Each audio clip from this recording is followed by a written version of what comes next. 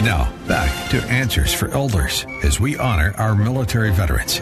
Carriage is the proud sponsor of our Veterans segment, hosted by former Seattle Seahawk Dennis Boyd. Good morning. This is Dennis Boyd with Answers for Elders. We are here today in Patriots Landing in DuPont, Washington, and today we are visiting with Master Sergeant Kenneth Marbrae. Master Sergeant, thank you for joining us. I appreciate your time today. Tell us, where do you come from? I was born in Oklahoma. My parents migrated to Oregon. Dad bought a strawberry farm, and that's why I hate strawberries today.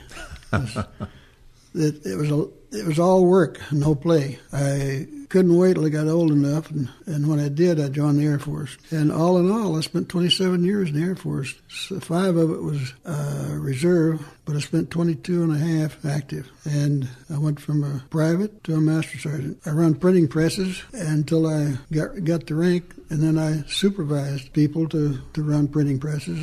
And we printed so many things, orders, flight orders, tech orders, anything that people wanted to do their job on a base. Mm-hmm.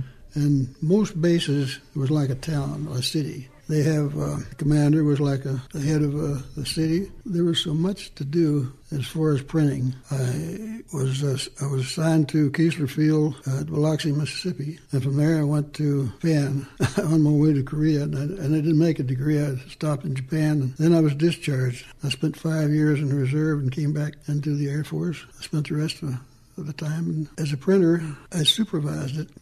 I guess the best times I had was Vietnam, really. I had the biggest plant in the country, the most people and the most equipment. And it was at Tan Son Nhut Air Base, which is close to Saigon. My biggest job there was I had 6 GIs and 8 Vietnamese working for me. And 7 of those Vietnamese are women. So what years were you in? You said Japan and then on to Vietnam. So what years were those?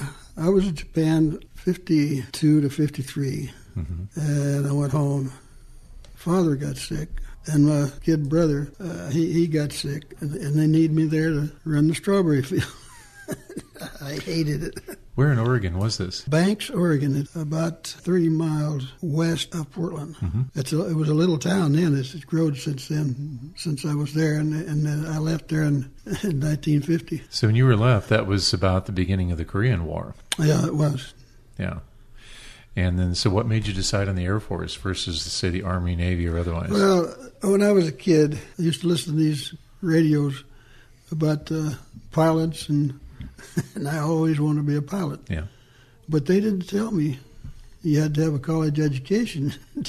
So yeah. I only had high school, and I couldn't. I never did fly. When I started printing, I loved to do that, run printing presses. I found out that I was pretty good at it, so I went from there. The rank of Master Sergeant comes up frequently as when I talk to especially officers, anybody that's lieutenant or above, the constant story is how much they would lean on their master sergeants for knowledge of the men, knowledge of the team, what the status of the guys was, how efficient they were. They depended on us because we grew up with each rank, and we knew what these people were doing, mm-hmm. because we did it ourselves. Mm-hmm. An NCO usually commanded, he was in charge of a certain amount of people that they had to do.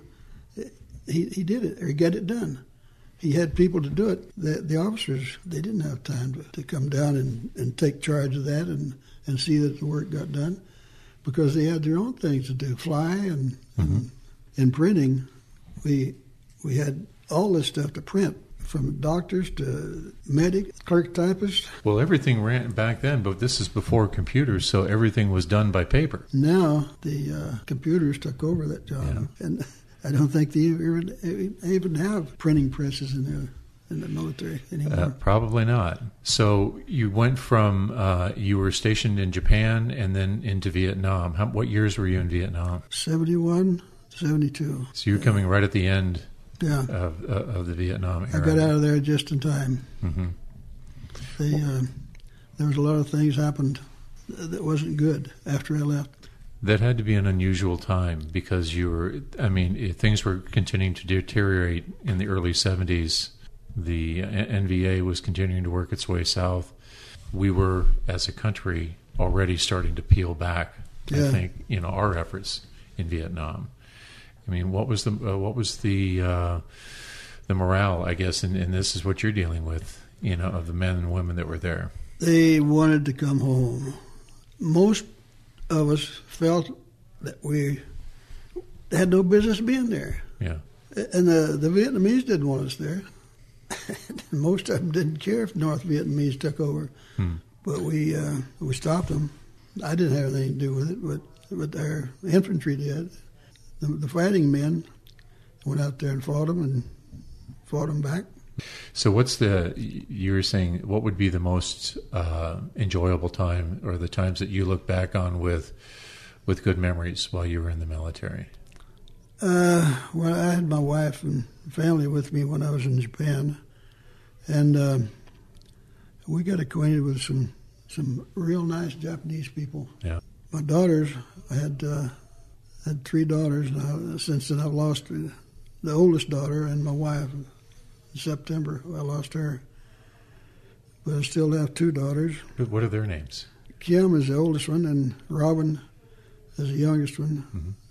And they're both married. They're both grandparents. They enjoyed Japan. They got acquainted with a lot of Japanese kids. Tell me how you got here to Patriots Landing. My wife, we lived in Lakewood since 1977, and we moved here in 2016. And she fell and busted her hip. And after the operation and everything, she was in care. We sold the house.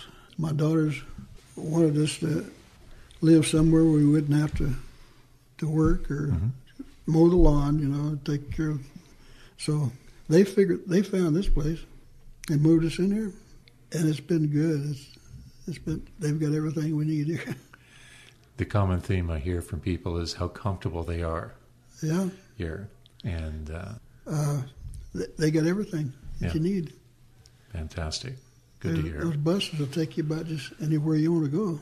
Master Sergeant, thank you very much for your time. I really appreciate you telling your story, and we appreciate learning more about the veterans here at Patriots Landing. This has been a special honoring veterans presentation of Answers for Elders, brought to you by Carriage. For more information about Carriage, the website is careage.com. It's time to rethink, renew, and reimagine retirement. Hey everybody, Jared Sebesta here, host of Retire Repurposed. Now, this podcast is about the non-financial parts of retirement, which many times can be even more challenging than the financial. We believe retirement is not the end, rather the beginning of what could be the most impactful, purposeful, and fulfilling season of a person's life. So don't retire, become repurposed. To listen now, search Retire Repurposed on your favorite podcast platform, Senior Resource, or Life Audio.